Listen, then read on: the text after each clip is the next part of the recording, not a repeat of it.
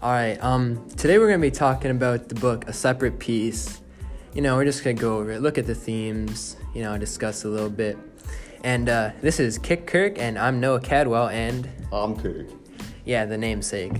We kind of came up with this name in a couple of seconds, but, it works. All right, Kirk, what do you think about the book? Overall, I really like the book. It has a really dark tone to it, which I wasn't really expecting, especially when with the war going on and how that affected everyone's livelihoods. Yeah, that it kind of keeps almost a separate storyline. It leaves that impending doom sort of thing. It's prevalent throughout the book. Instead of a progression of characters, which there is, it's a progression leading up to the war. Yeah. So, it's constantly spoken about, and it's constantly used for almost a source of metaphor. Yeah, and then the idea of war is, more popular for some students rather than the others, Yeah. I think for Jean and Finney, it's, right at the forefront of their thoughts. And then we have characters like Leper, who, he wasn't really thinking about that until, right then and there, he just signed up, which, shocked everybody. He had a total, mental breakdown. Yeah. Which was, completely... He acted in the complete opposite of how we had saw him originally in the beginning of the book, as this sort of carefree, innocent, nature Yeah, innocent. It's, pure. Yeah, I remember when I started skiing or learning to ski at a young age, and I remember, I wasn't really thinking about anything, except keeping my balance, and, I don't know, I just think about that when I think of him.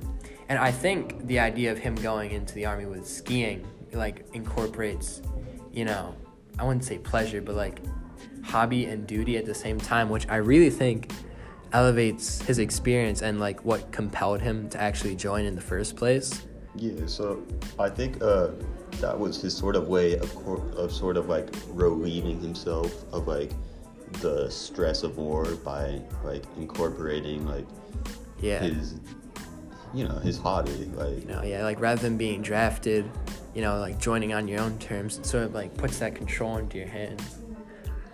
But when he was kind of when he was faced with the truth and that kind of control over his destiny and his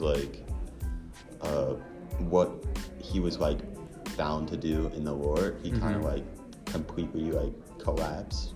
Yeah, I know. All right, so I think what we can think about is the implications, what people imply in this book, stuff they don't say directly, because there's a lot of stuff like that, not just by the author, because she wrote the book, but by many different characters, when Brinker in a sort of carefree, fun, having making a joke way, he said oh, you broke the branch just so you could kill Finney, so you'd have the room all to yourself. And Jean, he took that as an accusation, but I don't think Brinker meant it that way. He was just having fun. But I think it's Jean's internal guilt that he just assumed it was an accusation, and I think that says a lot for what actually happened at the tree, because I think it shows that he sort of meant to do what he did in a way. Yeah, because I feel his offended manner towards Brinker's comment definitely just exposes his motives. Yeah, his motives. Yeah.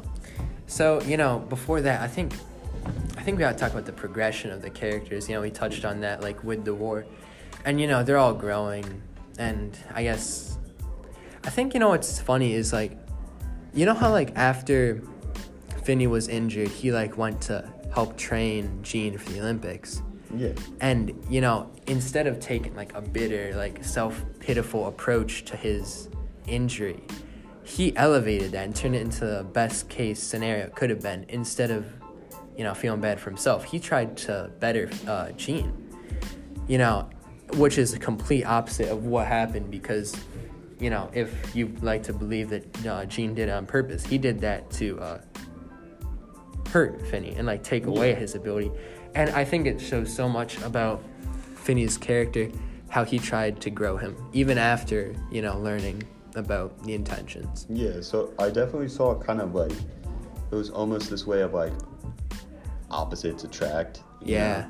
Like, I feel like Gene is almost like the complete opposite of Finney, very like self-centered. Yeah. Especially during the beginning of the book with the rivalry. And then that was incredibly present when, like, he pushed Finney off the tree branch. Yeah, I know. And I think it takes, like, a different sort of perspective, like, to, like, if you want to assume he did it on purpose or not. But, I mean, that's not really the most important. I mean, it's a big event in the book, but, like, all that happens after with Leper and, just everything that happens, it's sort of like a turning point almost. Yeah, it's like what it does rather than what happened. Yeah. And I think, something that goes to be said that's important is, Finney's death. I think everyone that read this book expected it to go, like, for him to go with a bang. Like, I don't know. Something. Kind of like falling off the stairway. Yeah, and, like, that bone marrow like, clogging up his heart or doing something. That's almost disrespectful towards him. Yeah, I don't know if, like, the author meant to do that. I think they probably did, as a sense of, like,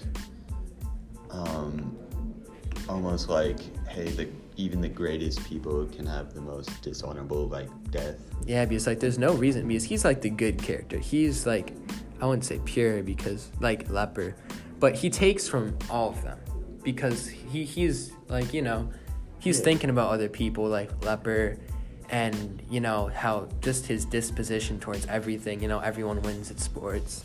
Yeah. He's just sort of a lighthearted character. And then, like, Gene is sort of like,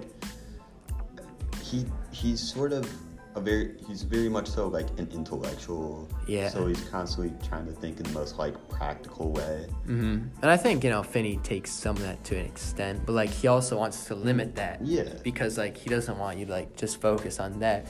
Because, like, there's so much more to life than just, like, looking at stuff critically, There's so much more, like, sports, which were really important to him, which really defined his character and, in turn, the book.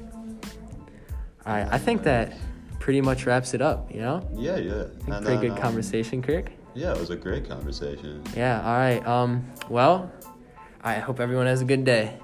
All right. See ya.